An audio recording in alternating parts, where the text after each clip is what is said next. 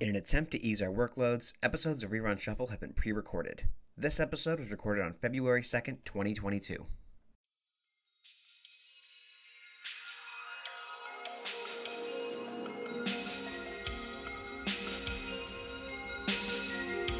Welcome, everybody, to a new season of Rerun Shuffle, the podcast where we hit shuffle and take a fresh look at comfort TV. My name is Tim Nacy. I am the interim multimedia editor. I do not officially have a job at the paper right now. I am the bench warmer. But with me, as always, is somebody who does still officially have their job at the paper, Leo Cabral. How are you? I am great. Actually, no, I'm not great. I accidentally ran over a dog last night. Oh, but, my God. Hello, everybody. I am editor-in-chief at Viewpoints, Leo Cabral. This is your local and Riverside City College newspaper. I use they, them pronouns. I am a queer, trans, non-binary multimedia journalist, and I am very excited to be here back on season 2 of Rerun Shuffle. Yeah, I'm excited to get back into it. It's been a while. We took a season break. I definitely will cop to this elephant in the room. I had a little bit of a rough go of it at the end of last semester, and at the end of our last episode, I promised one more. Didn't end up happening. I ended up getting a new job, and that new job ended up taking up a lot more of my time and energy and, just mental strength than I thought it would. And I just sort of, a few things fell through the cracks at the end of last semester. Hey, it happens, Finals week was coming up. Everybody's burnt out at those last couple weeks of, the semester, and everybody's just rushing to go home and rest for a few weeks, So I will keep that episode in my back pocket. We do have we're a little more organized this season on Rerun Shuffle. We have all of our episodes planned out. We haven't written them or watched most of them yet, but we do have a master list, so we do know what roughly we're going to be watching. I might change a couple of them. There's a couple shows that have occurred to me, so but we will keep you posted week to week on which ones we're going to be watching. Speaking of what we're watching. Leo, what are you watching right now? It's been a while since we've been able to catch up about this. Yeah, so, over winter break, I have watched so many things because what else am I going to do? But recently, right now I'm watching Fantasy Bishoujo Juniku Oji-san, a.k.a. Life with an Ordinary Guy Who Reincarnated into a Total Fantasy Knockout, or Fabiniku for short. Man, those anime titles sometimes. I know. I'm like, what is this? A Panic at the Disco title? The devil is a part-timer. Yeah. So the title is a little self-explanatory, but let me get into it just a little bit. So there's two 32-year-old guys who are best friends, and they've been best friends since childhood. And they're living their regular lives. One, Jinguji, is cool, athletic, and gets all the ladies' attention, but he isn't attracted to women. He's in love with his friend, Tachibana. And Tachibana is an average guy who is interested in women but can't get any. So, fun little dynamic already. Oh, yeah. The guys go to a mixer one night. Tachibana gets really drunk, and he drunkenly wishes that he was a very specific kind of girl. Like, he adds, all the kinds of specifics, like blonde, lolly-like, the blah, blah, blah. And I'm just like, wow, you really thought about this a lot, huh? And his wish gets granted by some naked, sparkling lady from a different dimension that just shows up out of nowhere. The wish takes them to a video game-like realm where they must save the world so they can return to their normal lives. Oh, that's not a turn I expected this to take. Yeah, no. My girlfriend, she was reading the manga because she's heard about it before, and obviously it has trans vibes because Oh yeah, definitely. Yeah. Yeah. You can even I am hopelessly dumb about a lot of this stuff, but even I immediately was like, oh well. All right then. These are some trans themes going on here. But yeah, so the anime is just coming out, and she's like, we gotta watch this. And I'm like, all right, anything for you. And the usual anime, they won't date shenanigans ensue. They think they've been cursed to fall in love with each other. And it kind of touches on gender stuff, but not in depth, which I think is perfectly fine, because I know how anime tends to handle gender stuff. So yeah. if you just the Japanese tend to not be so good. I mean, I played there's a whole thing. Not to get into it right now. There's a whole thing in Persona 5. We'll have to talk about that later then, because I want to get into that. Anime tends to not handle gender too well. But I'd rather they not get into it because I'd rather not get into the whole binary bioessentialism or whatever excuses they can come up with for gender. That's one I've been watching, but I also recently watched Dorohedoro. That's another anime with magic and sorcerers and another realm, but this one has a much more gore, body horror, demonic imagery, and all kinds of fun stuff like that. Very, very different kind of show. I mean, unless you're telling me it's like, oh no, the other show, it has some of all of this, but not as much. No, yeah, this one is completely off the wall. It's it's a wild ride. Like it has literally taken me aback. Like I've literally taken a step back and just like a gasp, my jaw on the floor. Oh, so it's more ugly than Demon Slayer? Because I know Demon Slayer can get pretty horrifying and ugly. I will say this is a little more, a little bit more, just a little bit more than Demon Slayer. Wow. Just a little bit. That's pretty extreme. Because Demon Slayer gets pretty gross sometimes. It does, and I love it. But this one, oh wow, it just goes off. So Kaiman is a man who's lost his memory and woke up with a lizard head. He teams up with his super cool and strong and super hot best friend Nikaido to restore Kaiman's memory and to find out who killed him and who gave him that lizard head. And why? Why did you, of all things you could have done to me? Yeah, it is. Oh my God, and why just my head? Yeah, so right now there's only like one season of 12 episodes and like 6 episodes of OVA, and now I'm waiting for season 2. But yeah, this is another one that my girlfriend suggested because she wanted to see what was up with the hot lizard daddy on the cover. And I did too, so whatever. And now it's one of my favorite anime. So interesting. Mm-hmm. I mean, guy with a lizard head. Guy with just a lizard head. Just a lizard head. Like if a guy got turned into a lizard monster, like Kurt Connors from Spider-Man, like I'd be like, okay, that I can get my head around. Yeah. But like, I'm wondering, like, did the spell get botched, or like, did they just like decide, no, this guy gets to live with just a lizard head? Because that would be funny. Yeah, so the sorcerers in this realm, they do training on people. Like, they practice their magic on people. So sometimes certain parts of the body gets transformed. Sometimes you lose complete control, and it's a wild ride. Or is he like slowly transforming into a lizard? It's just the lizard head.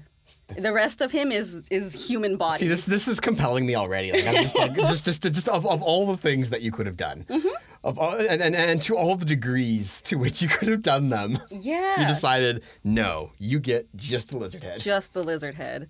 And there's even people with roast turkey heads and all kinds of weird heads that aren't human heads. Very like specifically a group of angry sorcerers with very specific tendencies. That's it's very malicious. That's crazy. No, it's fun. I completely recommend that one. I am very curious. Yeah. On Netflix. It's on Netflix. Yeah.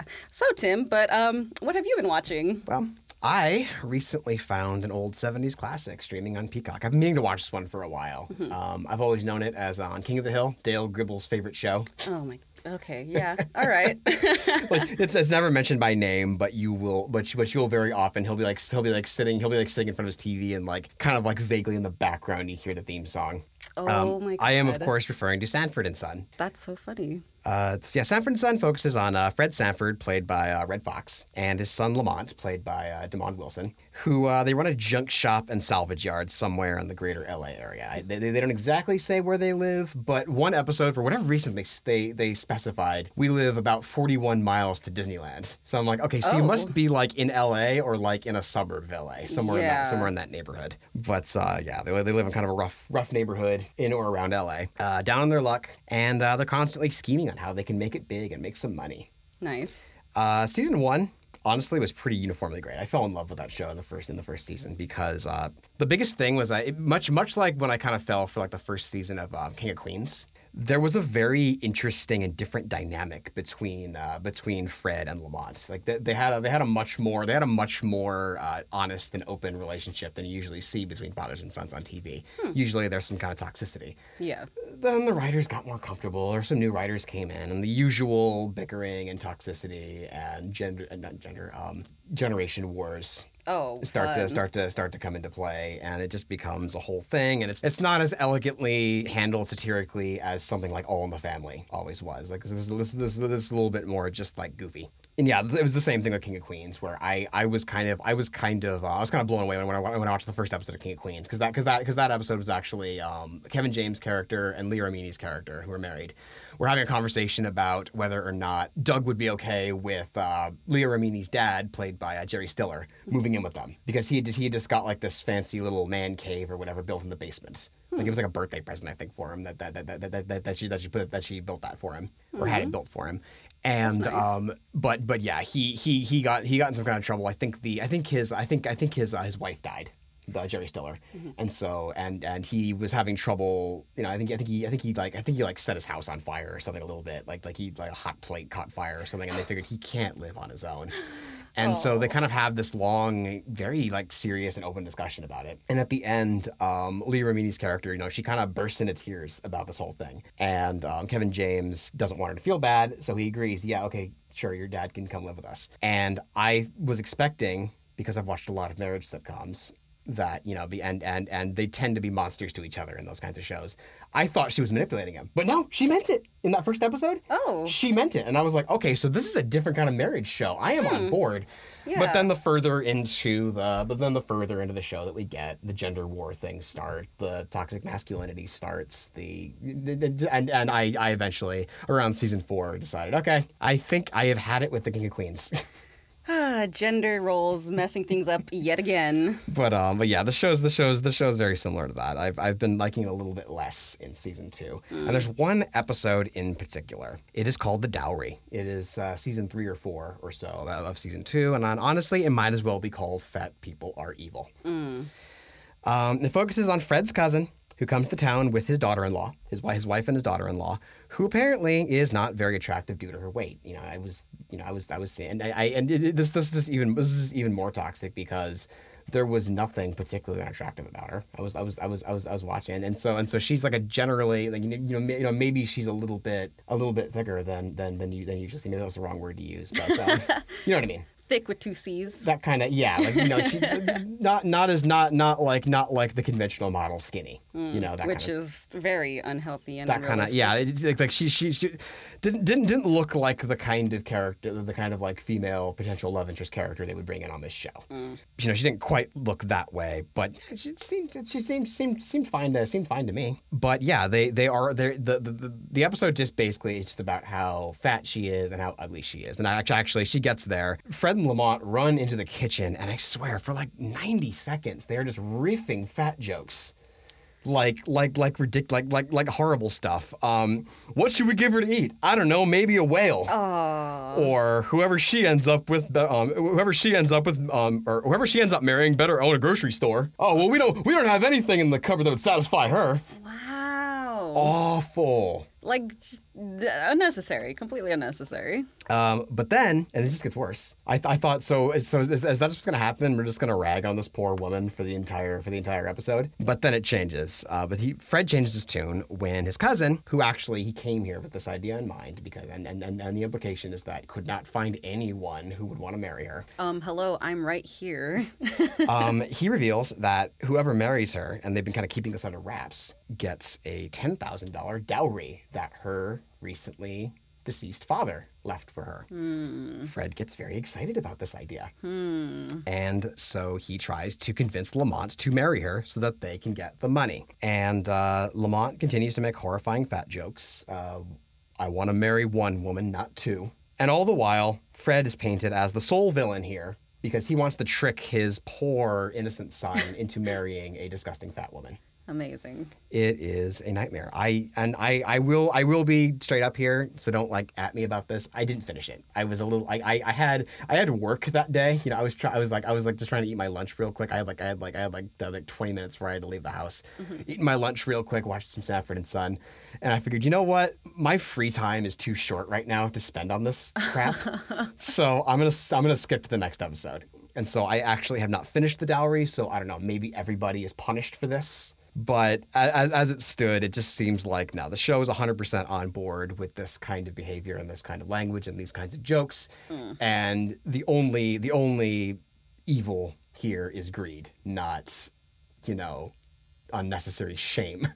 Yeah, and fat phobia and misogyny and all the rest. It always disappoints me when old shows age like this because Oh, yeah. like I've said it before. I've even like posted on my Instagram story that like this show for a while there, it really helped me with my anxiety. Like it's a really like there's something about 1970s TV. There's like earth tones everywhere. Yeah. That kind of lo-fi like warm lo-fi kind of sounds. Vaporwave. And even just like and honestly even just the fact that it's like we're gonna have we're gonna have a wacky story about a guy going into our basement and stealing our pipes. And you can just laugh for a while. And I've been dealing with a lot of personal stuff recently, and the show honestly I might not have survived it if I hadn't have discovered the first season of this show. And it just really hurt my feelings that they got really mean in that episode. Yeah, that seems a little extra. A little, I mean, really extra. But overall, Sanford and Son, it's a funny and laid-back show that, like I said, helps me a lot with anxiety. And when it stays away from social and political stuff, it's just a really like chill, funny show. It's just two down on their luck guys trying their best to, they're trying to because they run a junk and a salvage shop. So their whole thing is we need to go to auctions and go to yard sales, and we're trying to find that thing that we can sell that'll get us the hell out of here. I can relate. And I would definitely say it can be absolute gold sometimes. Like Red Fox is hilarious, one of the funniest comedians. Yeah. Even when he's not cursing. But I would say give it a shot. But when you come across the dowry, skip it. If this stuff bothers you, it will put you in a bad mood. Noted. Yeah. All right, so I think now we can start moving on into our rewatch.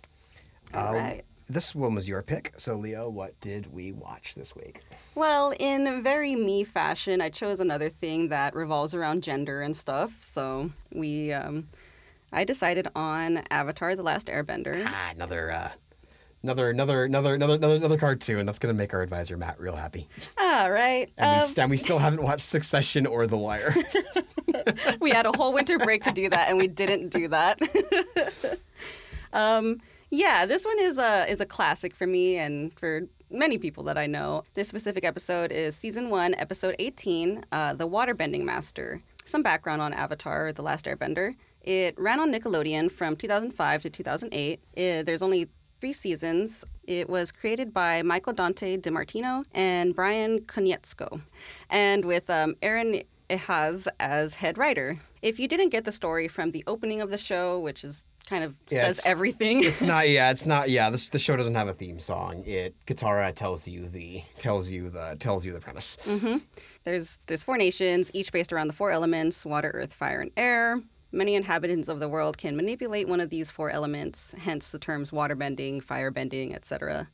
There can be non-benders in this world who just don't have any real manipulation over any of the elements. But there is only one person who can manipulate and master all 4 elements, the Avatar, who is meant to bring balance to the world whenever there is imbalance. However, when Aang, a 12-year-old airbender, is revealed to be the Avatar, he vanishes for 100 years. And over this period of 100 years, the Fire Nation wages war on the other nations in an attempt to rule the world. A pair of siblings of the Southern Water Tribe, Sokka and Katara, find Aang in an iceberg and release him. And so the journey to help Aang master all 4 elements and defeat the Fire Nation and restore peace begins. Yeah, it's a really. I definitely. I wasn't really too into like more like serious shows. When I was a kid, it was always more about the comedy cartoons. Like my stuff was like the big 3 for me on Nickelodeon were SpongeBob, Fairly Odd Parents, and Jimmy Neutron. Nice. Those are my and I kind of Avatar kind of slipped through the cracks for me because it was a little too it was a little too dramatic and serious for me. I liked the slapstick from those other 3 shows. Those other 3 shows are top tier, by the way. But I don't know. I just really liked even when I was younger. Yeah, I was like 2005. I was in like 5th grade, so even the art style really drew me in because I was always a little artist. Years later, I finally caught on to Avatar: The Last Airbender, and yeah, it truly is like one of like the greatest examples. I mean, a pivotal show for children's entertainment because I feel like a lot of shows are kind of chasing the high of Avatar: The Last Airbender. Even the sequel series is kind of chasing the high, and I hear not quite catching it. Yeah, boy howdy does it fail. We don't talk about The Legend of Korra. But yeah, let's move on to the Waterbending Master episode recap. So we start off, Aang needs to master waterbending, so the gang, that's gang with, Aang's name in it, they travel to the Northern Water Tribe located in the North Pole in search of a waterbending master. And also Katara wants to master waterbending as well because, she wants to get stronger. Oh, yeah, for sure. Yeah. I mean, who wouldn't want to master waterbending if you had the ability? One thing that struck me, too, like in the opening scene, just seeing Appa flying, there just aren't very many 2D animated shows, like especially like kids shows that are as smooth as this show. Yes. The animation, like, because usually they'll cheap out and there'll be a lot of like repeating backgrounds and assets reused. You'll see a character do the same move over and over and over again to try to cut corners. But it looks like everything in this show was very like just specially and lovingly created. Yes. And it just everything moves real smooth. I was just really enjoying watching Appa fly. It was like watching a Ghibli movie. Yeah. And that is the vibe of Avatar, The Last Airbender. Actually, it's like a Ghibli movie. Yeah. Oh my God. Thank you. Because I was also going to talk about like the animation and all that stuff, but we can talk about it now. Like the animation is so good. Like even down to like the movement of Aang later in the episode where he just like he swivels his head in an attitude-ish way, and I'm like, wow. They didn't have to animate it like that, but they did. Yeah, and even going back to saying that there aren't that many like kids shows that are animated, especially kids shows in the West. Western animation is a little bit notorious, honestly, for being a little bit. I mean, Hanna-Barbera really did a number on Western animation. They really set some really questionable and rough precedents in terms of like being able to crank out a lot of animation really fast for not very much money. Yeah. And I honestly, like for the longest time, like I had an idea in my head of what Western animation looked like, and yeah, even my favorites, like I mean Jimmy Neutron's a different thing because it's CGI, but I mean early CGI does not look good anymore. No, it doesn't. But SpongeBob and Fairly Odd Parents, you notice there's not as much movement in those shows. It's a lot stiffer. I mean, they put it in like stylistically, like it makes sense in the style. But you'll get a lot of shows that want to go for a realistic look, and they don't pull it off. And honestly, for the longest time, because of its sensibilities and the way certain things happen, and honestly just the general vibe of the show, I straight up thought this was anime when I was a kid. Me too. Oh my God. I thought this was actual anime. People laughed at me. Yeah, same. But no, this apparently the animation studio for Avatar: The Last Airbender is located in South Korea. If I remember that correctly. Yeah, I think a lot of Western animation comes out of South Korea. Nice. Yeah, I know. I'm pretty sure Steven Universe is one of those too. Yeah, amazing art, amazing animation. They even use like real character models and like real fighting stances and stuff for the bending. Yeah, it's really cool. Yeah, the bend. I think every. I mean, I'm nowhere near an expert on any of this, but I think that all of like the bending styles are based on like a different form of martial arts. Like a very and they're all very like you got fire, which is really really aggressive. I love it. Earth, I think, can be a little more defensive in a lot of ways. Air and water are a lot more kind of free flowing. Yeah. Like air is not as aggressive, and water is more about water's kind of like Tai Chi. It's all about kind of like. Just getting all of your thoughts out of your head and just focusing on the movements. The waterbending is the one that's based off Tai Chi. It's so cool. There's a lot of lore to this show. It's very dense. Yeah, and everybody knows how much I love animation at this point, but like, man, yeah, The Last Airbender is up there. So the gang have been flying for 2 days straight, and Appa is tired and flying low and slow, and Sokka and Aang are bickering at each other while Katara plays mediator, which is in character for her. Aang says, I have an idea. Why don't we all get on your back and you can fly us to the North Pole? And Sokka, sarcastically, is like, I'd love to. Climb on, everybody. Sokka's ready for takeoff.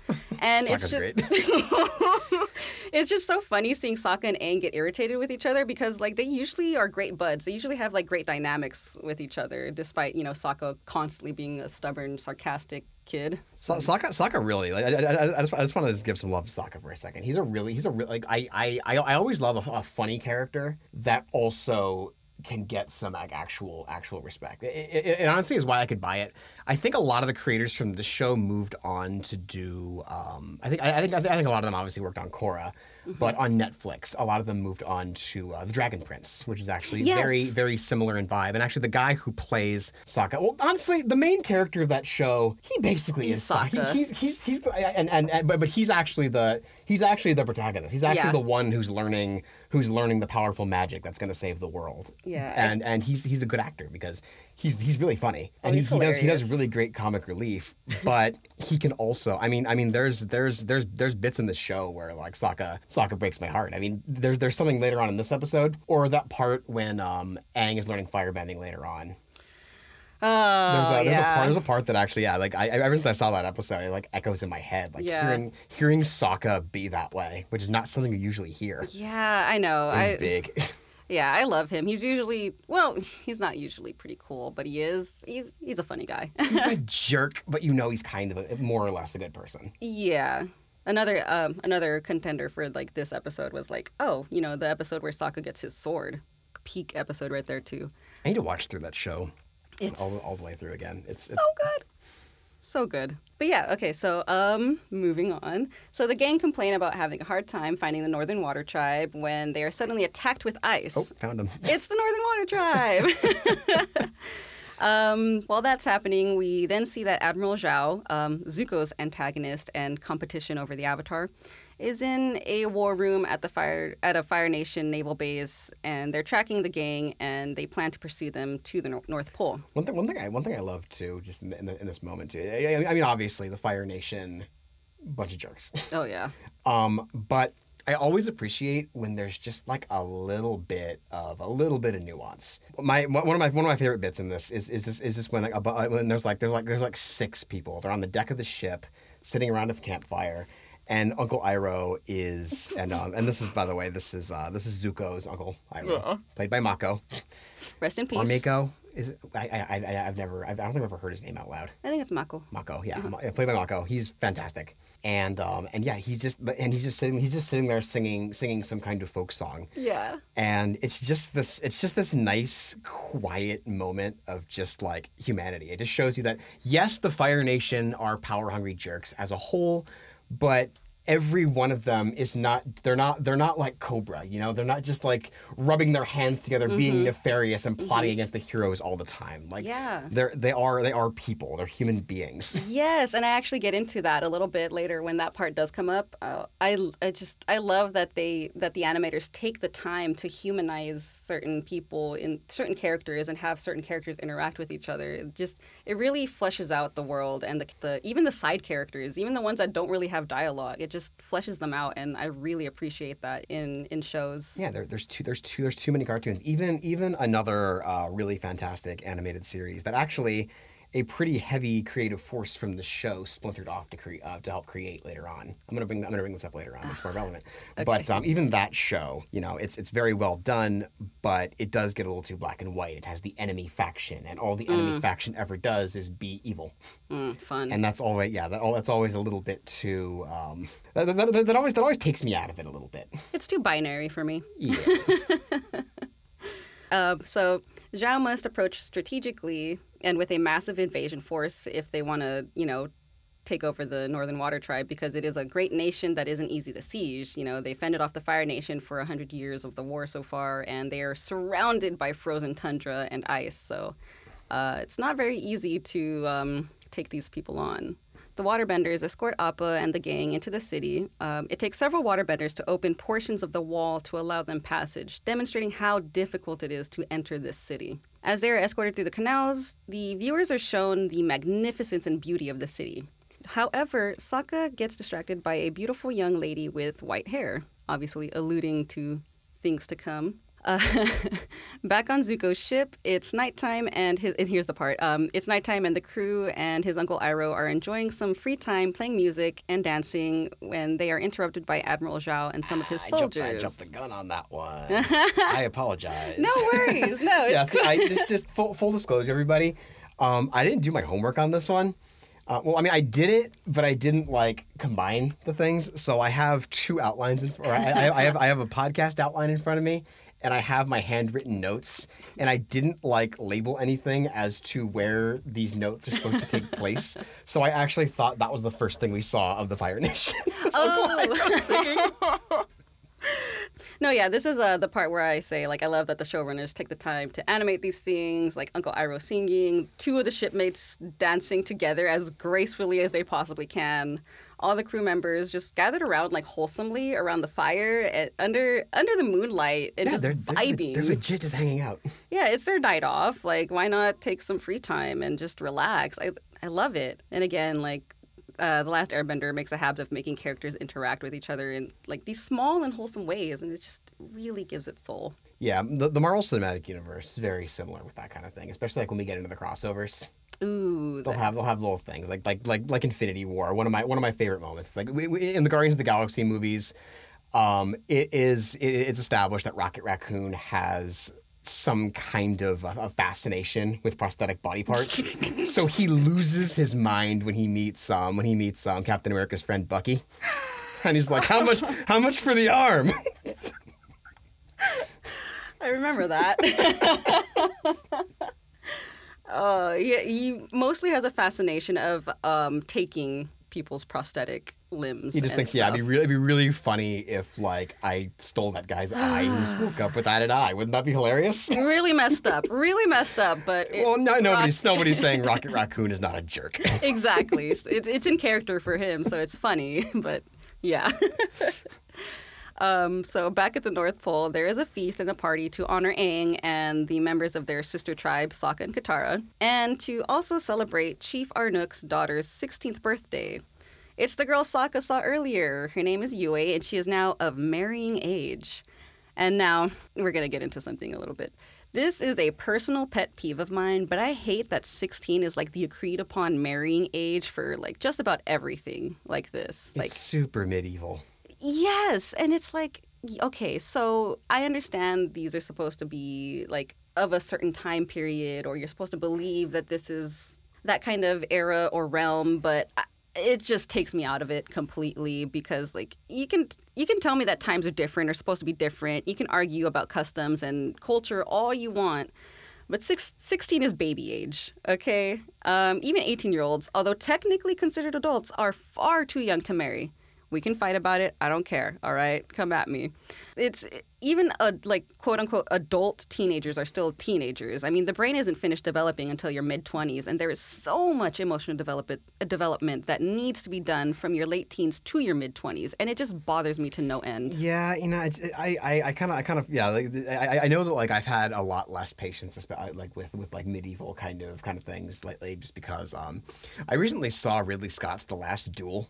Ooh. And that movie, yeah. Oh boy, that movie is just pissed off from top to bottom about how culture was bad back then. And and I don't buy any of that saying, oh, it was a different time for especially for this show, because the way characters act, it's very modern. Mm-hmm. And there's a very and even we're gonna get into some more progressive kind of stuff in this episode itself. It doesn't hold water. It doesn't work when you say, oh, it was a different time. No, it seems like people know a little bit better in this fictional universe. Exactly. Even though it takes place in kind of a ancient-ish kind of time before technology or steam power or anything like that. Yeah, it's still there are bits of progression that suggest to me that these people know better. Yeah, you should not be marrying. You should not be putting people into arranged marriages at 16. That is literally. I mean, arranged marriages. Honestly, I mean, I don't know. I mean, maybe I shouldn't come down too hard on arranged marriages. I don't want to I'm not a fan of arranged marriages. I know what the personally. thing. I know personally. Yeah, I am not a fan. I also don't understand. But I will admit too, I don't live in parts of the world where that is the norm. Mm-hmm. So I don't have the context. Yeah. Maybe there is. I mean, maybe there are things that I'm missing. Maybe there is some kind of maybe there is some kind of thing that allows people to give their consent. Yeah, consent. That's my issue with it. Consent is such a huge thing. Arranged marriages does not take into the fact if you are gay or trans or aromantic or asexual or anything that is not heteronormative, you know? And I'm going to get into this later, too, in this episode, but it's just, I just don't like the idea of arranged marriages. I'm sorry to everybody who... Yeah, I like to take, I just personally, that's kind of how I am. I like to take a step back and make sure that I don't understand. I know that it is not my thing. It's not my place I can definitely say, without a doubt, arranged marriage is not a thing for me. Yeah, same. The weirdest How I Met Your Mother is the one where Ted asked Lillian Marshall to arrange his marriage for him. Oh, that got weird. Yeah, sounds like it. but yeah, I know it's not for me, but I don't know how things work in cultures where that's the thing, and I don't want to make any assumptions. Yeah, I mean, you can come to me. We can talk it out. I can listen. I will, and all of that stuff. We can have a discussion. I just, with my experience and how I'm informed now, it is not something I am fond of. I just know that like my specific cultural group, the category that I happen to fall into, you know, cis, het, white male, I'm fairly certain the entire world is kind of sick of hearing people of my category making assumptions about things. So I just decide I'm just going to make that not my business. I'm just going to, I want to learn as much as I can about whatever I can learn about. Well, you know, oh God, this is gross. I had a quinceañera, and those are traditionally like debutante balls. Like, I am presenting my daughter. She is a woman now, and I'm like, quince is 15, bro. It's a little, yeah. Yeah. And like back when I had it, I'm like, oh, cool, pretty dress and celebration. That's fun. Like, that's kind of what it's become. It's now more of a rite of passage. It's because the context has changed, but it did come from a whole thing where it's like, yeah, marriage ready, and I'm like, whoa, 15? Whoa. Some of this does smack a little of like very like ancient tradition, and it seems like we have like, you know, we've subtracted the volcano from from the situation, but we're kind of a little bit. We're kind of still in that territory. I don't know how ancient these are, because like there's so many traditions that are only like a couple to 300, like to a few hundred years old, and like a lot of the traditions that we have now did come from like colonization. So I'm wondering how. This is something to look into. Right, but the episode at hand. So after Princess Yue, at the poor tender age of 16 and ready to marry, so after she addresses everybody at the party, Chief Arnook hands the floor to Master Paku and his waterbending students, who put on a great show, by the way. Good stuff. Very Cobra Kai. There's a scene where Daniel and his students put on a show in season 2, and it reminded me a lot of that. Oh, okay, cool. Man, I need to watch Cobra Kai then. Yue sits next to Sokka, and he decides to introduce himself and make his move. Katara overhears Sokka saying he's somewhat of a prince himself and chimes in with... The prince of what? And, you know, he tells her he's having a conversation here, and she playfully says, like, oh, my apologies, Prince Sokka. That little bow. Yeah. I also love, too, his way of, like, shooting his shot is, I'm thinking maybe we could do an activity together. Yeah. Yeah. At a place for some time. I love her because, like, when he asks her to, like, let's do an activity together sometime, she, like, repeats his words back to him. An activity? But the look on her face, she is genuinely excited. And it's so cute. It is so adorable. But, like, Sokka recoils and he's like, oh, I really just said that, didn't I? And he just, like, stuffs his face with food because he's just done. You know, he made a mistake, or he feels he made a mistake. And Katara pokes fun at him, being like, wow, smooth. And I just love that Katara will never miss an opportunity to give her brother a hard time in front of his crush. And I love it. I mean, 10 out of 10 sibling dynamic right there. Like, my siblings and I give each other crap all the time, out of love. Chief Arnook introduces Aang to his new teacher, Master Paku.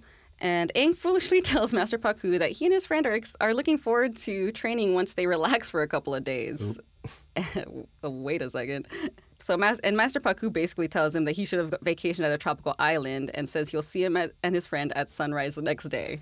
Don't tell your teacher that you're going to see him in a couple days, because it's not the way. Yeah. Back on Zuko's ship, Iroh enters Zuko's room, and Zuko, thinking Iroh is going to ask him to join the crew for music night, says he's not going to play the Sungi horn. And I wonder if Zuko actually knows how to play the Sungi horn. I bet he does. Yeah, because if he can play it well, because he's a prince, and I'm sure royalty, there's this whole thing where royalty has to learn how to do certain things and take music lessons or dance lessons or something like that. I would like to see Zuko play the Sungi horn. I'm fairly I have to imagine that Zuko's whole thing is just he decided, well, Edge is my personality now. This is I actually, the last time I watched the show, I don't think I got to the point where Zuko becomes more of a central character rather than an antagonist. Aww. I just kind of fell off. It wasn't because I was disliking the show or anything. I just I had other stuff to do, and then a week passed, and I figured, and I just never got back to it. Yeah. I will probably watch the show top to bottom. After this episode, I've gotten excited about watching Avatar top to bottom. It's so good. But yeah, I get the sense that because I do remember seeing a few stray episodes here and there from the final season, when he lightens up a little bit, and his redemption arc. It definitely goes to show me that Zuko's edge and his Anakin Skywalker-y rage is just an affectation. He thinks, oh, my honor was insulted. I have to be like this, or because I feel it. I know what it feels like to want to do that. I'm very self-deprecating, because I feel that if I say this stuff about myself first, it'll let the air out of anybody who is thinking it. Oh, what a mood. That's so funny. Because same. And so I think as long as I think he thinks people won't bring up the insult to my honor as often if I just look like I'm taking it seriously all the time. And yet people still bring up his honor to him. Which probably just makes it matter. And yeah, because everybody knows that that's a sore spot for him. Him bringing up himself aside, it still hurts him to hear others, it hurts and angers him to have others, bring it up to him. I love Zuko, and I love how complicated and nuanced all these characters are. It's beautiful. Iroh is not there to ask Zuko to join in the festivities. He's there to talk about a change in their plans. And then Admiral Zhao walks in and lets Zuko know that he's recruited Zuko's crew for an expedition to the North Pole to capture the Avatar. Woo. We're getting in the way of all of Zuko's plans. Zhao then notices the broadswords, or oxtail sabers. This part... When Zhao says broadswords, and my girlfriend's like, those aren't broadswords. So I Googled it, and it turns out they're oxtail sabers or whatever. Yeah, that's actually something that ends up happening. I don't know why I keep bringing up How I Met Your Mother, but there actually is an episode where I think those swords they have up on their wall in the apartment in How I Met Your Mother. Mm-hmm. There's an episode early on where Marshall and Ted get mad at each other, and that ends up as a sword fight. Oh, I love that. And at some point, and they end up nicking Lily with it. Oh, jeez. And she's in there, and she does mention it as a broadsword. And I'm fairly certain a broadsword, it has to be broad. It has to be a big sword. Yeah. Those swords were not big enough to be broadswords. And I'm fairly certain, these are, I don't remember, and I'm also not up on my types of swords. But I'm fairly certain these are kind of like fencing kind of sabers that were up on that wall. Those, definitely not like guys from Highlander carry broadswords. That's ancient Scottish warfare kind of things that they'd use. Broadswords. So I don't, and also and I do acknowledge I could be wrong about this too. I mean, weaponry is not. It's not our forte, so sorry, y'all. But I do think, it's correct. Those probably aren't broadswords. Yeah, my girlfriend's not versed in weaponry either, but she called it. They're not broadswords, so. So they're oxtail sabers. So Zhao notices these mounted on Zuko's wall, and he immediately has a flashback to when the blue spirit infiltrated his base and freed Aang from his imprisonment with these swords. So he questions Zuko about his skill with the swords, and Zuko says they're just decorative antiques. Zhao then asks Iroh if he's ever heard of the blue spirit, and Iroh responds, that he's only heard rumors and doesn't think it's real. And, Zhao disagrees and says the blue spirit is real and a criminal and an enemy of the Fire Nation.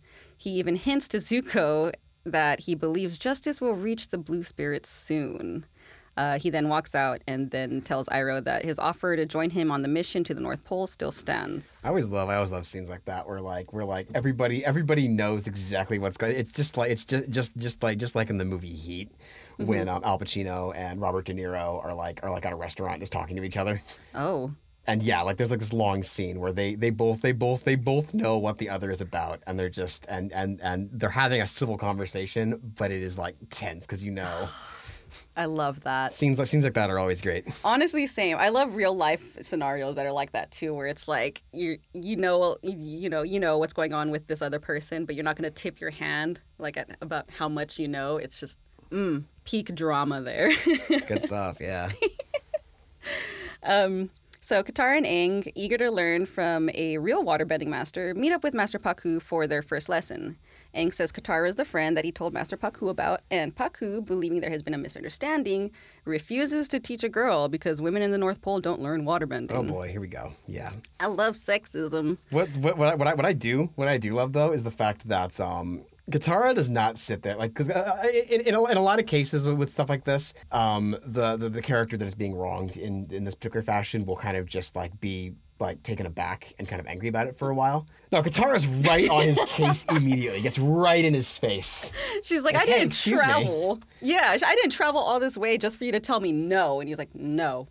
And I love her. She does not back down she doesn't back down until Aang backs her up and is like, well, you're not teaching either of us. And she's like, no, wait, I can't get in the way of, the Avatar not learning waterbending. So Pakku says the women learn to use their waterbending to heal from Yagoda in the healing hut. And yeah, he's sure that she'd be willing to teach Katara despite her bad attitude. And it's just like, bruh, how dare you? Seriously, right? Yeah. And, she says she doesn't want to heal. She wants to fight. She says that his costumes stink. And this is where Aang backs her up. And then she's like, wait, just kidding. I can't get in the way of my friend who is the Avatar, from fulfilling his destiny. I love her. She's truly the blueprint. Strong female character, 10 out of 10. In another part of the North Pole, Sokka finds Princess Yue and flirts with her, saying he still wants to see more of her and do an activity together. Yue is down and says she'll meet him at this bridge later that night. I love Sokka and how just clumsy he is, and just I don't know, he's just adorable. Admiral Zhao is negotiating with some pirates that are familiar with and not the biggest fans of Zuko. And one thing that kind of struck me actually meeting these pirates, this is what I was talking about, the other show. And the figure that I'm talking about here is Dave Filoni. He was he worked on Last Airbender for its first season. I think he left after season 1. He directed the first episode, and he was a major storyboard artist for his whole run on the show. And he eventually went on to create another big early to mid 2000s animated staple, Star Wars: The Clone Wars. And actually, there's a lot of the same kind of influence on Clone Wars. Dave Filoni, 100%, is an anime fan. He loves that kind of anime sensibility, and you get a lot of that in Clone Wars. And actually, I could even see how much he took from this show when he moved on to the Clone Wars, because there's actually a recurring group of pirates in that show, Hondo Onaka and his crew, who the vibe is very similar. Dude, that is so cool. Oh my God. Okay. Wow. Okay, so it's funny that, that guy is really into anime and then brings it into Star Wars: The Clone Wars, because if you really like anime, you would really like Seven Samurai, because that was the blueprint for a lot of anime and for a lot of movies and a lot of film. So, and Star Wars, especially Rogue One, is very Seven Samurai. Yeah. Oh yeah, very much so. Yeah. So throwing those tidbits in there. Right. So doing some nefarious things with these pirates that are not the biggest fans of Zuko. All the guys in this room are not the biggest fan of Zuko, because he's a bratty little edgy teen who is dealing with a lot of toxic masculinity. Katara walks into Yagoda's healing hut and notices that there are a bunch of little girls in the class, and Katara seems deflated. Rough, yeah. Yeah, honestly, when she walks into that room, I'm like, damn, look at all these oppressed little children.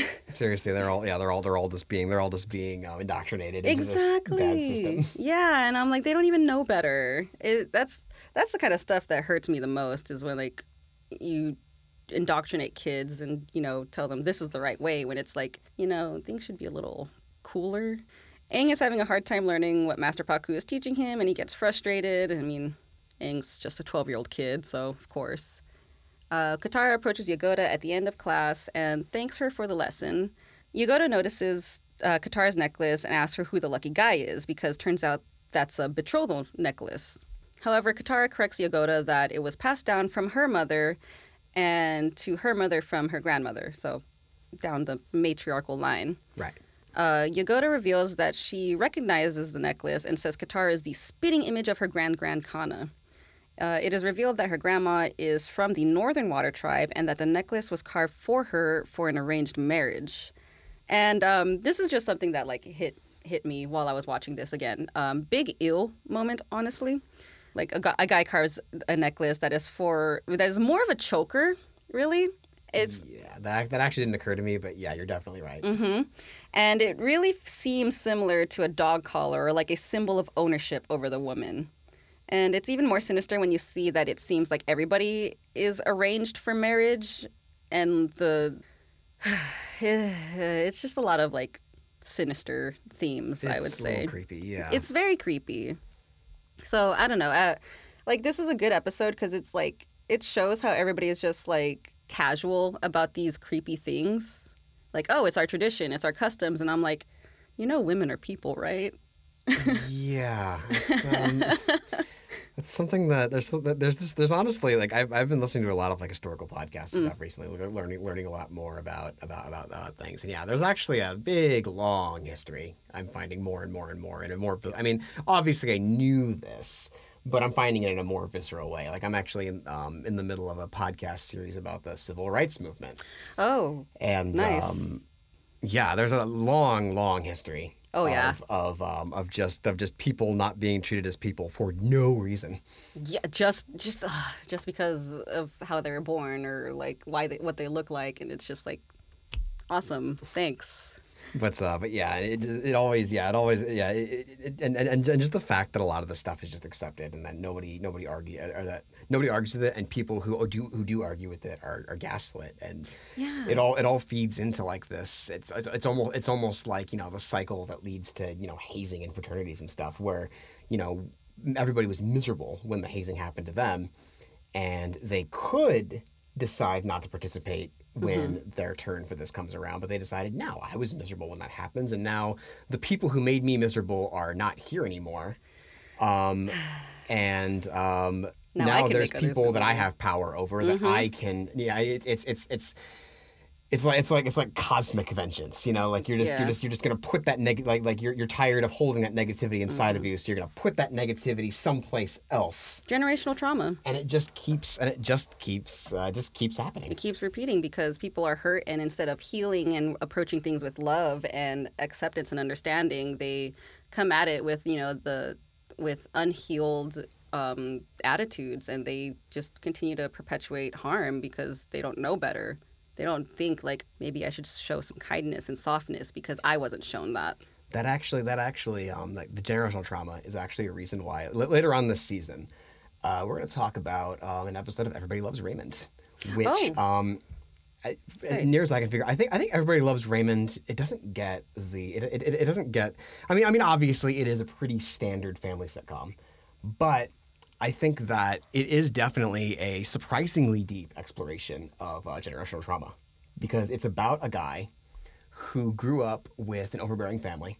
Him and his brother both grew up with really super overbearing parents, and now they have kids of their own, and the parents live right there That's the whole bit. Like that, like it's a very difficult. It's kind of a difficult show to really explain, because it's just basically, oh, there's this sports writer who works for Newsday, and he's got a wife and he's got 3 kids, and his parents live across the street. Isn't that funny? But and it is. I mean, Peter Boyle and Doris Roberts play the parents, and they are hilarious. And Brad Garrett is his brother. He's even more hilarious.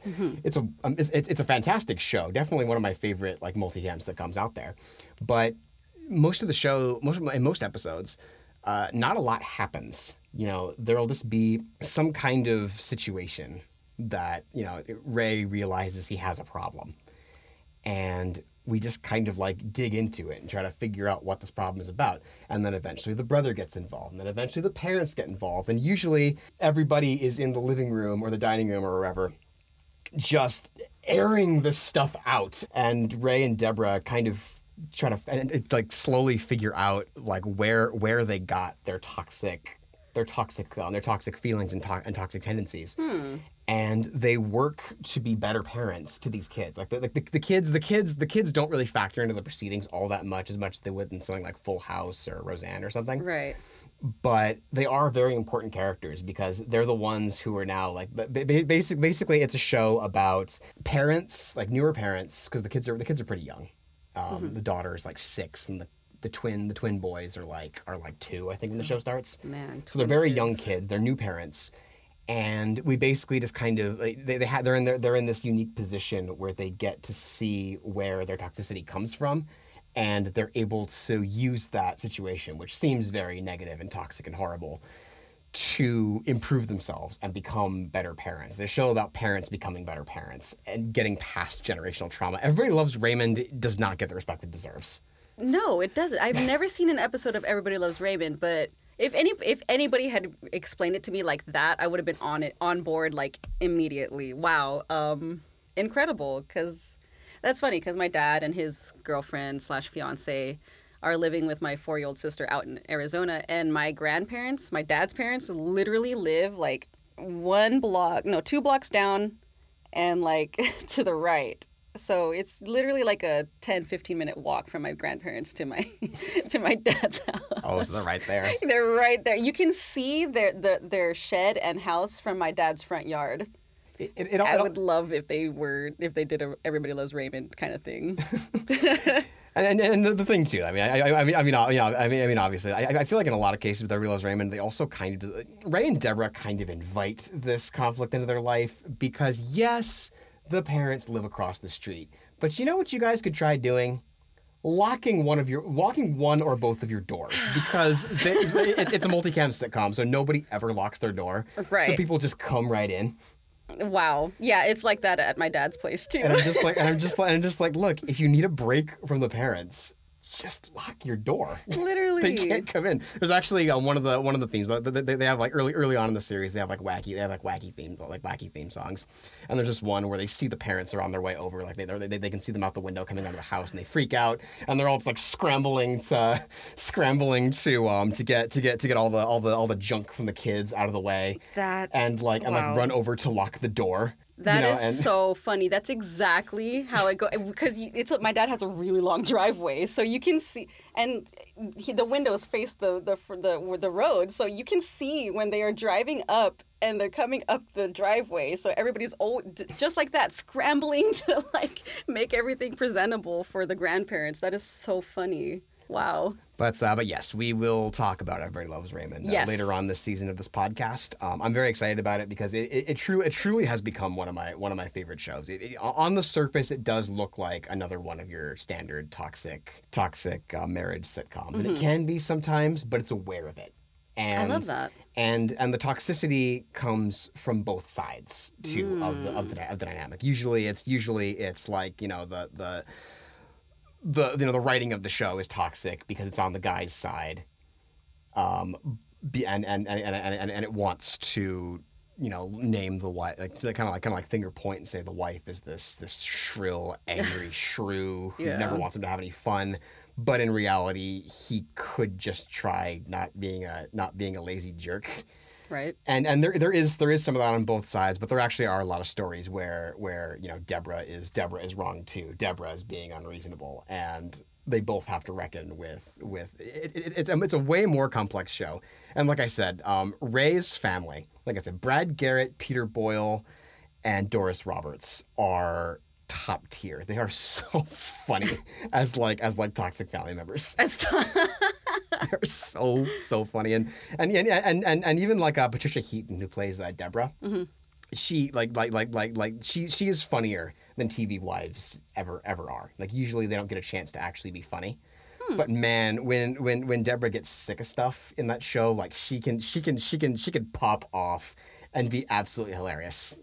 Love it. It's a really, really great show, and it definitely deserved the 9 seasons that it got. And I can't wait to get into it in this podcast. But I have hijacked this show for long enough. Just like old times, everybody.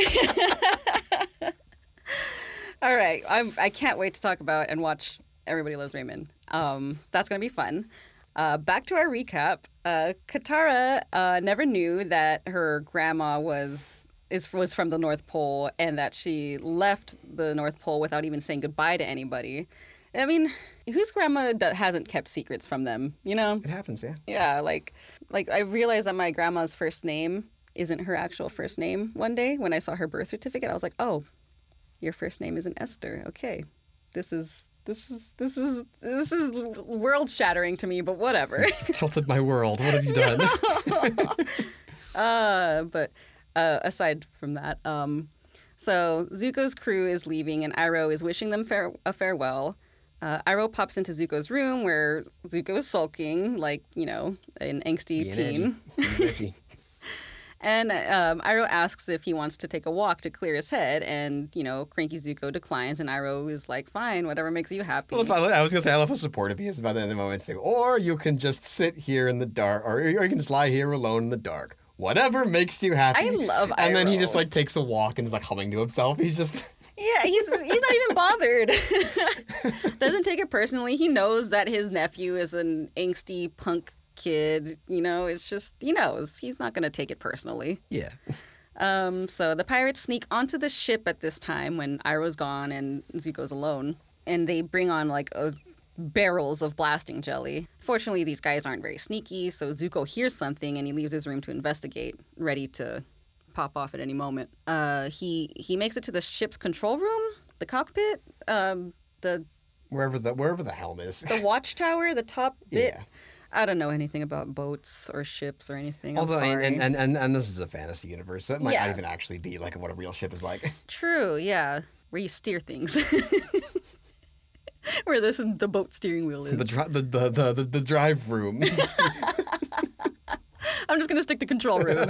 It sounds cooler. Yeah. He notices the pirate's lizard parrot, and and as he notices it, he's blasted away by an explosion.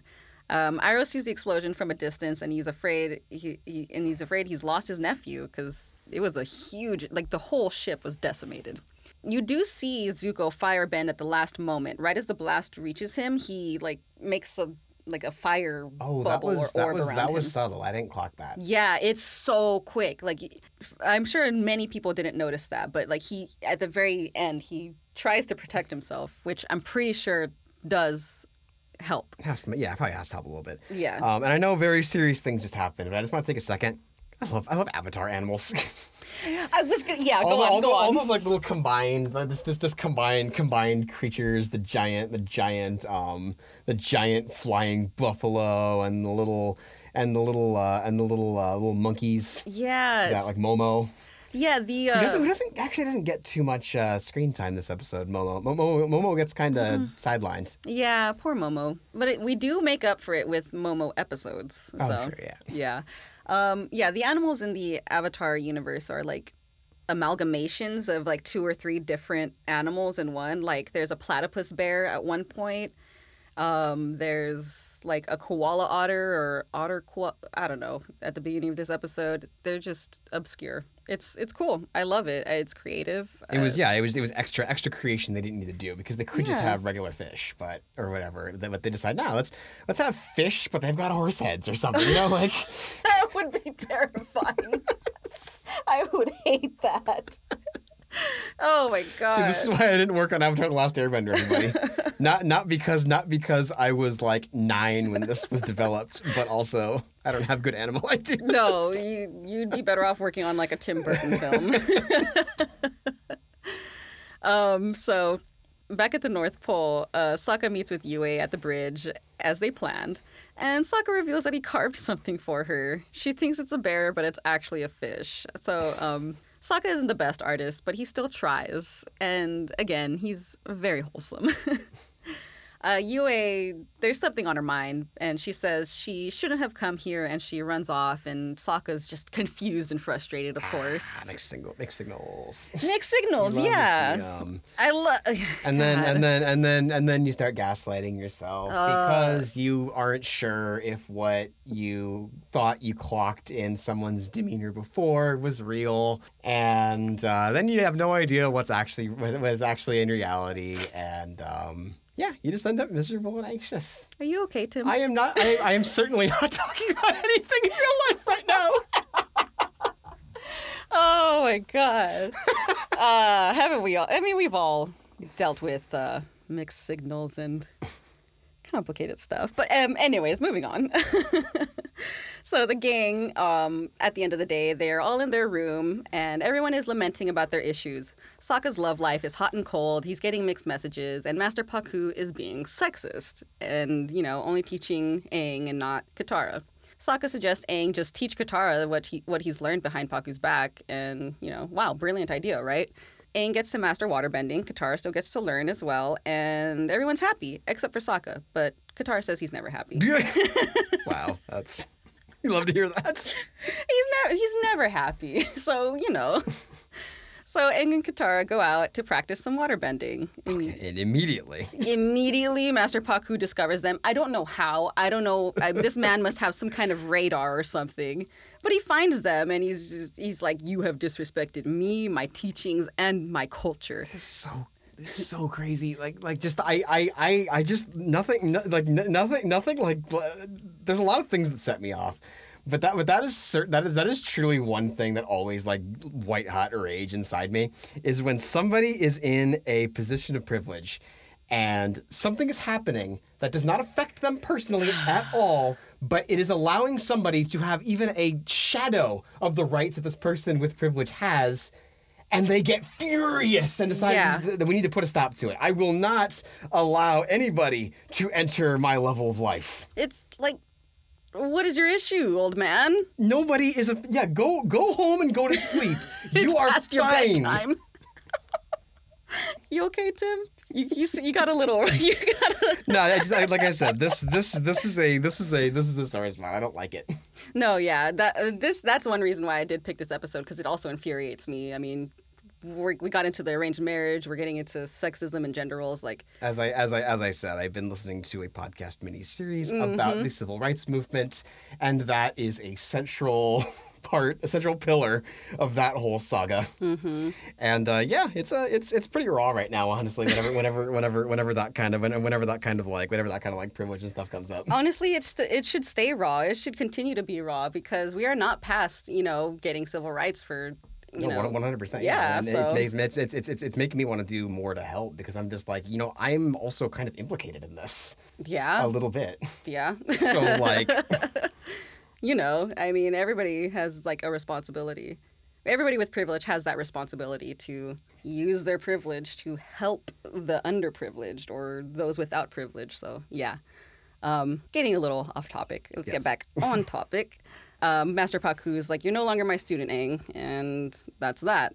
The next day, the gang are before Chief Arnook and what appears to be his council or something like that. They're asking that Master Pakku take Aang back as a student, and Arnook says Pakku may change his mind if Katara swallows her pride and apologizes. And I'm like, really? Smug look on his face makes me so mad. I want to punch this man so bad. It's the fact too that he does not understand at all that he's wrong. Like, he's just, no, this is how it works. And it's like, that's not the point, old man.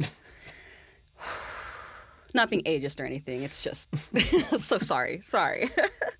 It's just like people used age as like, oh, you can't teach old dogs new tricks, or oh, this is how things have been forever. And it's like, things can just be different, right? You could choose to do something different, right? Oh, I'm fine. I am fine. Yeah, but they never want to because it benefited them. I'm- And if they acknowledge that is a factor, then the next question they probably know on some level after they acknowledge that yes, I have been afforded these privileges. The next question is going to be, okay, so are you going to give them up now? Yes. And they know that, and that's why. Okay, no, we're gonna keep quiet about this. We're not going to acknowledge it. Us billionaires, we are not going to acknowledge that we don't pay our taxes as much as we should be. And because if we bring it up, the next question is going to be, so you're going to pay taxes, right? So you're going to and Bezos share does the not want to do that. Yeah. Ooh, let's not get into No, Bezos. man. I don't think you understand. I build spaceships now. Wow. Sure, I kind of run big shopping networks, but I build spaceships. Yeah, no. Share the wealth or we will eat you. So Katara does say fine begrudgingly, but immediately decides against apologizing when Paku immediately pulls some condescending line. I'm waiting, little girl. Ooh. It's hands time now. It's time to throw hands. She refuses to apologize outright. She's like, you know what? Never mind. And she challenges him to a fight. But, oh my God, I love Katara because, her emotions, when she gets angry, she kind of accidentally waterbends things around her. So she kind of as she's angry and acting out her rage, the ice is cracking around her. There's a vase that falls apart, and I'm like, show your rage, girl. Do it. By the way, Katara again is the blueprint. She liberates Earthbenders from the Fire Nation in an earlier episode in the first season. She does some eco-terrorism in a later season when she's the what is it, the river lady, I was just talking about this recently. How could I forget? But anyways, she does some eco-terrorism later. She stands up against oppression every chance she gets, and she stands up to this crusty old man. I love her. What an icon. She's a really good guy, and I just want to give a quick shout out to Mae Whitman, her actor. Mm-hmm. She's fantastic. She's I was actually talking to my brother recently about just voice acting in general. Mm-hmm. And he was kind of talking about how there's some voice actors that are never funny and some that are. And it's like, well, I mean, there's different voice actors out there. You've got leading voice actors. You got Tara Strong, Mae Whitman. But they're special cases, I think, in that case, because they are able to, they can be funny, but also pull out the real fantastic acting. And Mae Whitman actually kind of crosses over too, because I've seen her do a lot of live action acting too. Oh. Yeah, she plays Michael Cera's character's girlfriend in Arrested Development. What? And actually in another Michael Cera production, she's one of Ramona Flowers' 7 evil exes in Scott Pilgrim vs. the World. That's her? Mm-hmm. Wow. Yeah, Mae Whitman's great. Mae Whitman's one of my favorites. Oh my God. The Bifurious girl? I love that. Oh, that is so cool. I had no clue. Amazing. Truly incredible. Yeah, no, she's great. She plays Katara so well. There's always passion when there needs to be passion. It's just so good. Great voice acting. I also love some great voice acting. Yeah, and we'll get back to other kind of crossover voice actors. Honestly, one of the truly, I mean, I think everybody's seen his name, but they may not know who he is, and we will talk about him when we get to the Clone Wars.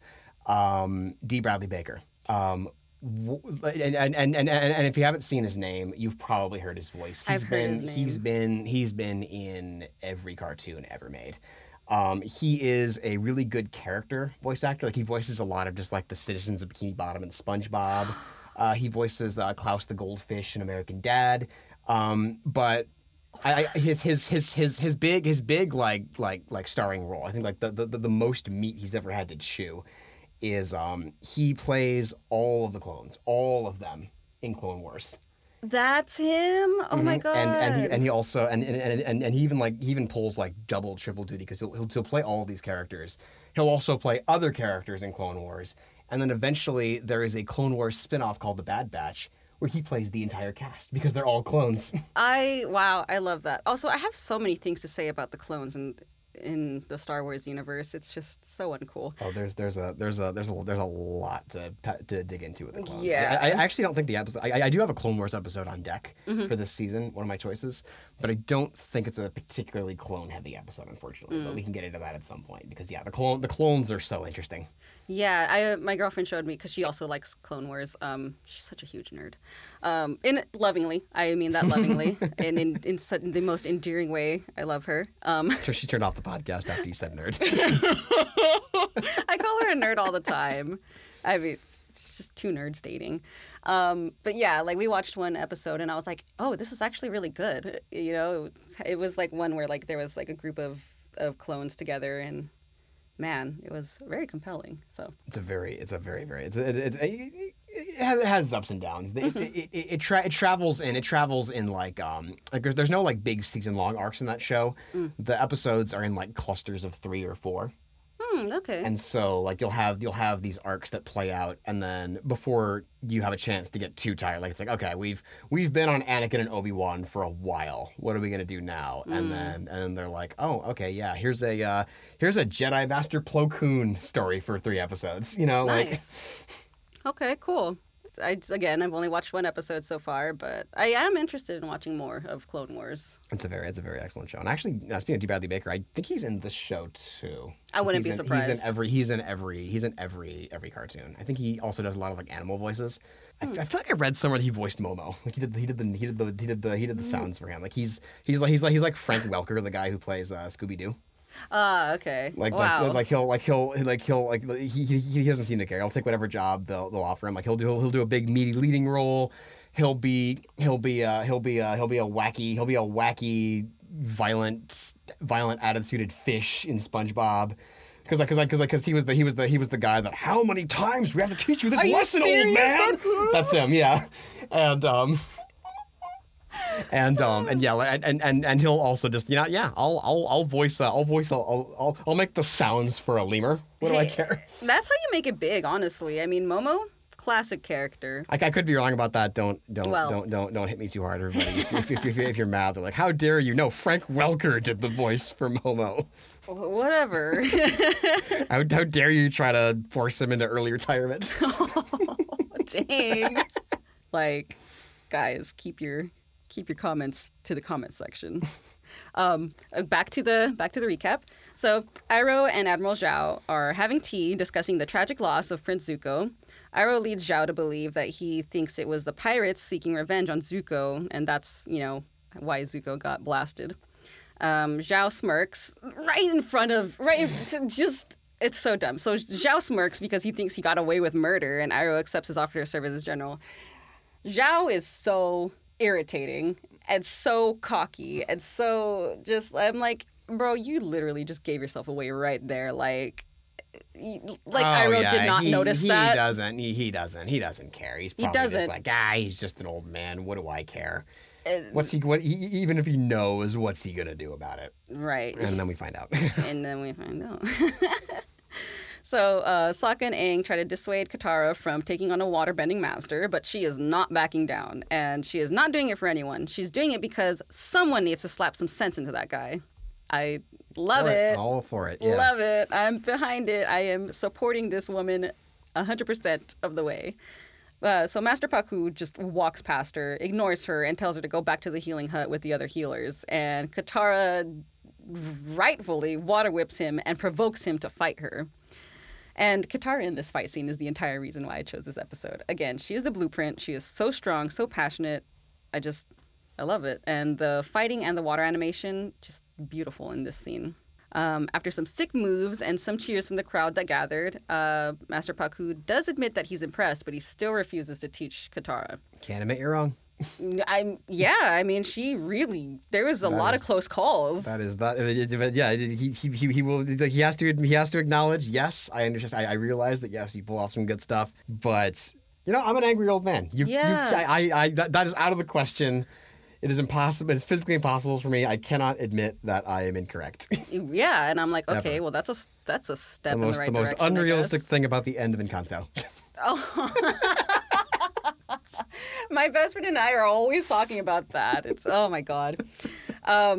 No, yeah, like at this point, Katara does not have formal training. Nobody has taught her. Like all she had so far was like a little scroll that is like, here are the movements to make this happen. That's all she's had so far. And she is pulling the moves on this guy. It's beautiful. It makes perfect sense. She eventually ends up teaching Aang. Yeah, right? Or did she before? No, It's been a while. I know eventually she does teach Aang waterbending. Yeah, later on she does, because I think it's in this arc, actually, when they have to leave. He's like, oh, you... Oh, that's right. There's still like 5 episodes left this season. I always forget how long TV seasons used to be. Yeah. Because nowadays you don't get past like 15. Like that might be even too many. But I'm pretty sure like all 3 seasons of this show have like 26 episodes. About that, yeah. Yeah. Master Paku manages to knock Katara's necklace off, and he traps her in icicles, ending the fight. And it looks like he like straight up impaled her, and everyone's like, "Oh no, oh my God!" But you know, it's fine. There's no blood. She's still alive. He just managed to just beautifully miss every part of her body and just like trap her within the icicles. I mean, nobody's. I mean, he is a jerk and a sexist, and you know, an ancient social relic. But, you know, he is a waterbending master. It does add up that he would be able to aim his icicles perfectly. That was very impressive. I'll give him that. So as he walks away and Katara tries to wriggle free to continue because she is not done fighting, I love her. I love her fire. Master Paku stumbles on the necklace saying, "This is my necklace." And I'm like, and then Katara's confused and says it's hers because it's hers. And then Paku says he had made that necklace for the love of his life years ago. And, you know, Katara's like, wow, my grand was supposed to marry you? Whoa. Yeah, and I remember I was hearing that and being like, so, like, what does that mean for this dynamic? Right. Yeah. And yeah, I think we're going to get into a little bit of an issue that I have with the ending of this episode. Same here. When we get toward the end. But yeah, let's before I have dragged us along too much. I'm going to keep my mouth shut while we polish off the episode. Okay. So, Iroh and a Fire Nation soldier meet in the halls of Zhao's ship, and it's revealed to be Zuko. He survived and stowed away on Zhao's ship with the help of Iroh, obviously.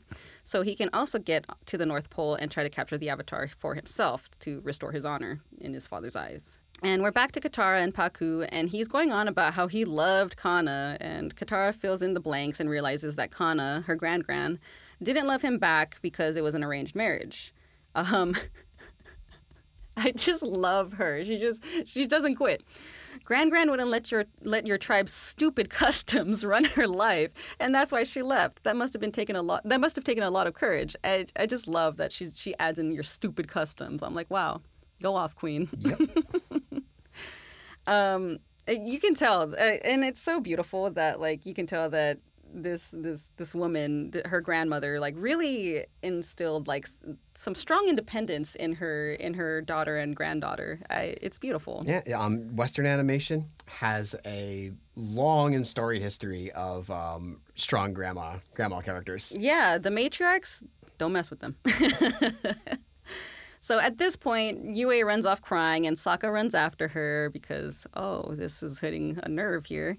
Sokka finds her at the bridge that they met at, and Sokka puts his foot in his mouth. He assumes she doesn't want to be with him because he's just some average guy. God, if you would just listen more than he spoke.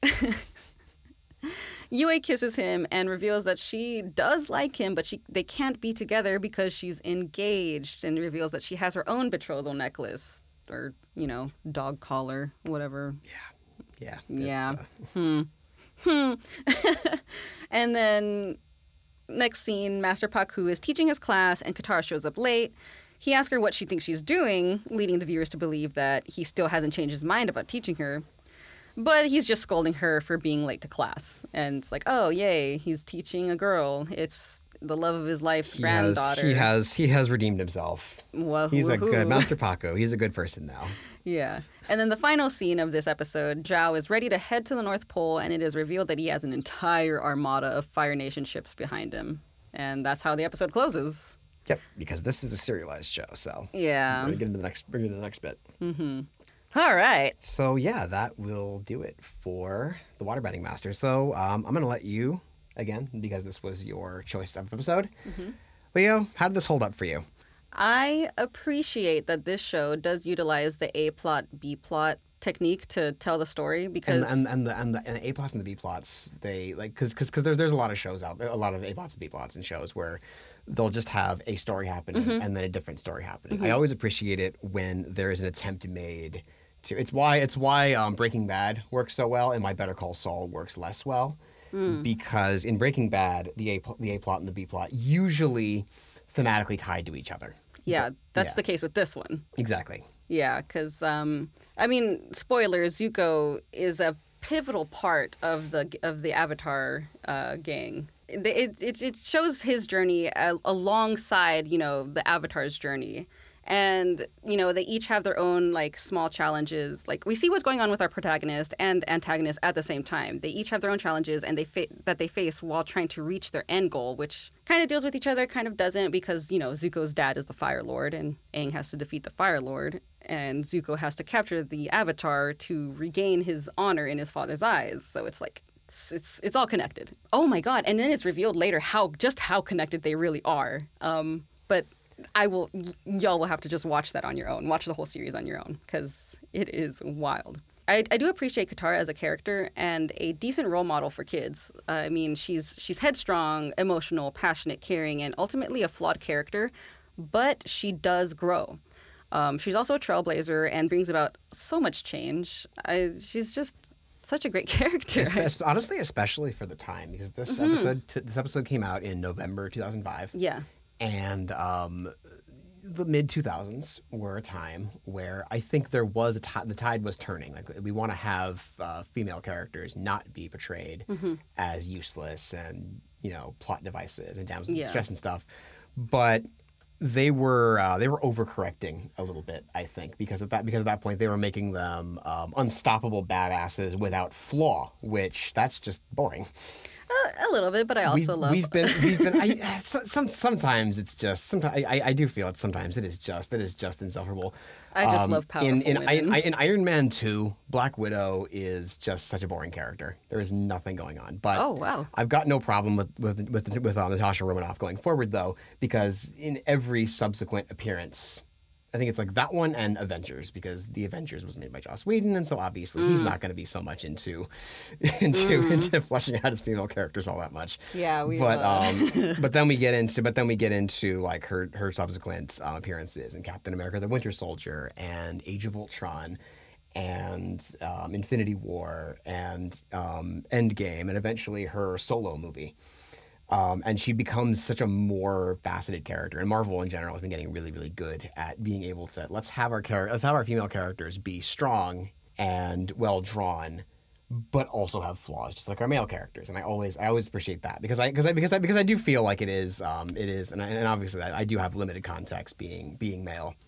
Yeah, right. It does kind of seem like we're getting away from like equality in terms of like character sketching when we want to shift the balance away like that, where now we've got these female characters who can beat up 20 guys without breaking a sweat. Women after my own heart. There are moments where that can be fun, but in a lot of but there is like a period of like action movies where like you can kind of like sense the turning of the tide. You think because in those situations, if there's like one female fighter and there's like they're fighting like one guy, it might be a good even fight, like a good well done even fight. But in a lot of cases, the more danger she appears to be in, the less danger she actually is in. If there are 20 guys in front of her, there's not going to be a problem. True. And I feel like that really kind of sucks the air out of tension. And I'm always for tension, no matter what gender the person in play is. And that's why and getting back to what you were saying, that's why I appreciate Katara, because she was in this era of female characters, but they decided, no, we're going to make her actually a compelling and flawed character who still needs to grow, but at the same time and honestly, it's more badass when they can get past their flaws and their problems. Yeah, and at this point, she is only 14. She's just a kid, and like, of course, kids are flawed. We're like, when you're a kid, you're still developing and growing. which just stands to back me up on why I disagree with 16 being a marrying age. Yeah, 100%. But yeah, when Katara sees oppression, she is not afraid to call it out. She's not afraid to take matters into her own hands. She's a waterbender, but she feels like a fire sign. All that aside, on the other hand, while this episode highlights issues around gender equality or inequality, it is super heteronormative. And yeah, that comes with the territory of, the time and the types of shows that were going on. And, it comes with the territory of arranged marriages and cultures that put an emphasis on gender roles. But the entire show is so heteronormative. And again, I know Nickelodeon and many other companies are super homophobic or at least complicit in the face of homophobia. So LGBTQ+/queer content was not allowed. But I would have loved if Gran Kana was like a lesbian who ran away from her arranged marriage to a man and from her oppressive hometown and like fell in love with a woman from the Southern Water Tribe or something. Like give me something like that. I feel like there's a lot of like kids entertainment around this period where like they would. I honestly do feel like either there was a previous draft of the script where that was the case. Oh, could you imagine? But Viacom said, excuse me? No. I don't know if you noticed, but it's 2005. It's 2005. We don't do that. The only time gay people can be on TV is when we're doing the sitcom episode where everybody's afraid of being gay. Oh my God. They're going to catch the gay. Yeah, and yeah, it's a whole, yeah, and so there, and so yeah, you get either it was like sneaky, savvy, just hiding in implications and stuff in the story, and I feel like that's probably what maybe they wanted to do, or maybe they just were full on with it and they just said no, we're not, yeah, we don't do this. Yeah, but yeah, Nickelodeon even now really still isn't the best with this. I mean, I haven't watched a lot of Nickelodeon shows recently. I think they have like one show. I think The Loud House kind of gets into LGBTQ plus stuff, if I remember right. I think there are two men who are in some kind of a partnership in that show, and they're raising a bunch of like, I think, adopted kids. Oh, that's the dream right there. But I don't know. I've never watched an episode of The Loud House in my life. The most I know about The Loud House is that in that Nickelodeon Smash Bros. Clone fighting game, I don't like playing as Lincoln. I don't like how he plays. I want to play as SpongeBob, like so bad. SpongeBob's fun. I was yeah. Oh, that is so cool. I need that game in my life. But yeah, I give this episode, I would say like a 3 out of 5 stars for me. What did you think, Tim? I'm in about the same place as you. I agree with pretty much everything you said. I think in a lot of ways it does hold up. This show as a whole is a very important piece in the puzzle of the development of children's entertainment. Without Avatar: The Last Airbender, we wouldn't have had some of the really great recent shows. You got your Adventure Time, you got Gravity Falls, you got the new DuckTales. The shows would be too afraid to get dramatic, and even like the wackiest of these shows will sometimes get into it. I mean, even DuckTales sometimes at least gets into like lore and story. Okay. Yeah, instead of just being goofy. It's funny and colorful, but it also introduces kids to societal issues. Yeah. I appreciate that Katara didn't worry at all about the feathers she was going to ruffle when she got in that guy's face about his sexism, which she did it, and it wasn't weird. That's how you normalize. It just has to be the case. It wasn't like a super defining part of this. It wasn't a big dramatic thing that she did that. I mean, it was kind of, but it wasn't. The story didn't hinge on her just on her building up to doing that. Having to find the courage to do that. No, she was like, that was just part of her from the beginning. She had the courage, and that is how, and that really is how you normalize things, when you just have it. That's a thing. Brooklyn Nine-Nine. One of the main characters in that show is gay. And it's actually when it's revealed in the first episode, it's just an offhand thing. The main character figures it out, and the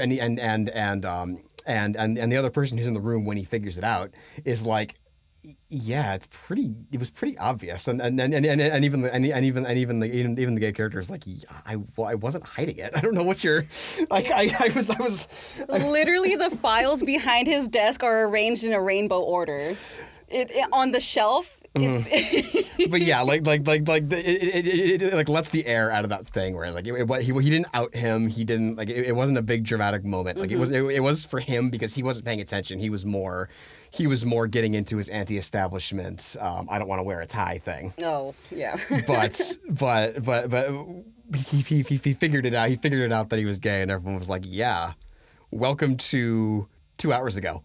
Yeah, you have now caught up with us. It's 2019 or whatever, 2020 something. We're not making a big deal about gay people anymore, man.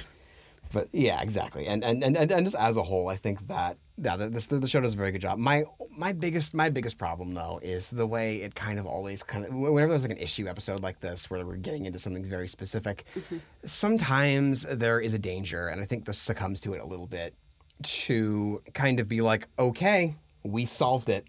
Oh, right. And the reason that Paku agrees to train Katara is because she's the granddaughter of his love that got away. Yeah. And that was it. He didn't come to any reckoning about being exclusionary. Yeah. Of being sexist, of treating women as lower life forms. He didn't have to learn anything about that. He just decided, okay, well, now I feel a more personal connection to you, so I will make an exception. And there is kind of a celebratory feel to that. Like, all right, we did it. It's kind of like how getting back real quick to like civil rights movement. Like that was how like I didn't know about a lot of the stuff that happened during the civil rights movement before I listened to this podcast. My school textbooks taught me there was this thing called segregation. Literally. After slavery was abolished, there was this thing called segregation, and black people weren't allowed to go to the same schools as white people, and it was bad and it was ugly. And then this magical warrior named Martin Luther King Jr. showed up and solved racism. Yeah. And we can all celebrate. And they died. And then Obama was elected president. And now we are in a post-race, what is it? Sorry. I think it's post-racial. We're in a post-racial era, or like we saw, again, solved racism. And it's like, sweetie, we still have systemic racism. It's and white supremacy. These are problems these are problems that weren't solved. And that's honestly kind of like they're just like, that's it. We've done it. We have solved sexism. There's no more problems anymore. Literally, though, but like, how did that affect the Northern Water Tribe? Like, did women who were trained to be healers decide, like, well, I want to take on some like battle training as well, or like, were their customs like changed or tweaked a little bit, or was it just Katara that had the special treatment? Because like, was she actually liberating the women of that culture, or was it just?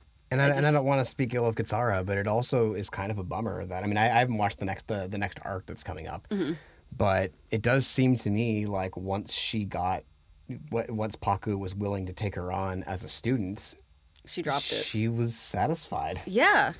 And feminism, which like that's a little bit of Katara's great, but that is something that maybe we need to bring up. Like it makes it feel, it kind of hollows out her efforts in this episode, because it becomes about herself. Yeah, it's all about her. It's very selfish. Like, this is why your feminism and your activism should not be self-centered. It should be targeted at raising up all the oppressed people, like giving them the chance to also get that privilege that you got for yourself. Like, feminism and activism has to be multifaceted. It has to like reach into like all the aspects of like oppression, because intersectionalities exist, so you gotta attack these things from multiple sides. You have to purge it from the system, because if the system has it, that's the civil rights movement has taught us that too.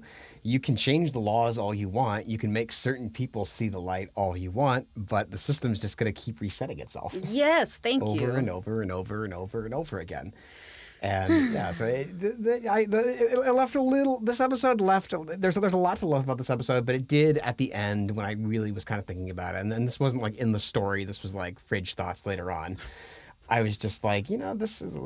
It's a TV tropes. That's what TV tropes calls it when It is kind of used as iconography. It's like when you think about it later, it's like, you're going to get a drink out of the refrigerator late at night, and you're in there and you're like looking for the jelly, and you realize, oh, hang on a second. So Katara kind of betrayed the cause a little bit Fridge at thoughts. the end. And yes, actually. And there's also fridge horror and stuff like that too. There's things like, oh wait, no, that's pretty messed up. Actually, what happened here? It's like when you think like fridge horror is when you think about Pokemon.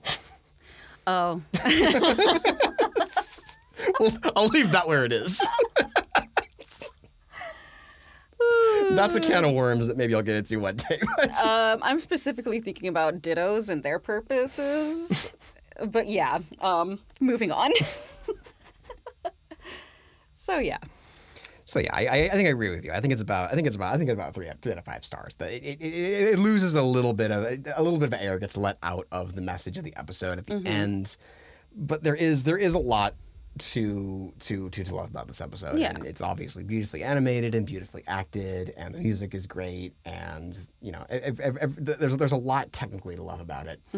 It just maybe lets off its villain a little bit too easy. Yeah. And I always kind of balk at that a little bit when someone gets redemption a little bit too easy. And it was a little too easy. All right, and that will about do it for episode 14 of Rerun Shuffle, first one of season 2. As I said, we've got our episodes planned out now. So we will be back next week to talk about my first choice of the season. We're going to open a big can of worms. We're going to talk about Community, season 2, episode 1. Community is a wild show. Community is this super meta piece that is kind of more than anything. It has a story, and I'll talk about what the actual premise was at the beginning of the show. But when it all really comes down to it, Community is a sitcom that is primarily about the fact that it's a sitcom. It explores the structure. It explores the character dynamics. It explores just its nature as a television show more than it really tells too much of a compelling character story. It's very funny, but they do a lot of goofing around in terms of just, yeah, this is a sitcom, and we're going to talk about the fact that this is a sitcom. There's even a character who kind of knows that he's in a sitcom. I like that. I like that a lot. That's cool. I like a self-aware character. This is season 2, episode 1, which is it's called Anthropology 101. The first episode of each season is named after the class that they all take together. Oh. Well, actually, the first one I think was just called Community. It was the second episode was Spanish 101. They were a Spanish study group to start with, and then they finished Spanish, and this school year they decided they were going to take anthropology together. And the anthropology class is taught by a character played by the late great Betty White. Oh, rest in peace. I think honestly, and I think there's probably a lot of people out here, and bear in mind too, I have never seen a full episode of The Golden Girls. Neither have I. This to me might be like her funniest guest spot I've ever seen in anything. Man, we should have done Golden Girls. Whatever, it'll be fine. So so keep an eye out for that next week. Make sure that you keep an eye on the Viewpoints Network. We'll be continuing to build an experiment between now and June. We've got some ideas that we're not really quite ready to announce just yet. We're still trying to get the pieces in place. We're actually recording this right now before the semester actually properly starts. So we have a skeleton crew of volunteers for our back to school issue, which actually will be out by the time you probably hear this. Yeah, actually. So yeah, but make sure to check out our orange boxes. They're everywhere. We know you see them. Don't lie. Just look a little bit below eye level. They're by the Kane building. They're by the Math and Science building. They're by the stairs to the digital library. They're on the top floor and the bottom floor of the cafeteria, the bookstore, and that back area outside in the cafeteria. They're everywhere. Yeah. Pick up one of our papers. Read all of the articles written by our staff, who are all far smarter than me. And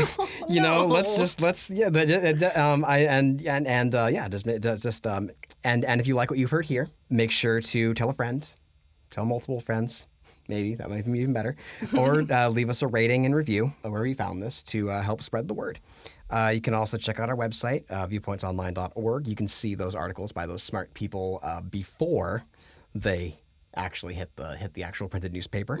You can find us on Facebook, Riverside City College Viewpoints, as well as Twitter and Instagram at RCC Viewpoints. And where can the people find you personally, Leo, if they should wish to? So y'all can find me on Twitter and Instagram at Chupacabral. It's Chupacabra with an L and an underscore. At me. Let me know what you think. Do you think I was out of pocket or nah? Let me know. And you can find me also on Twitter and Instagram at NaceyTim. That is spelled Nacey.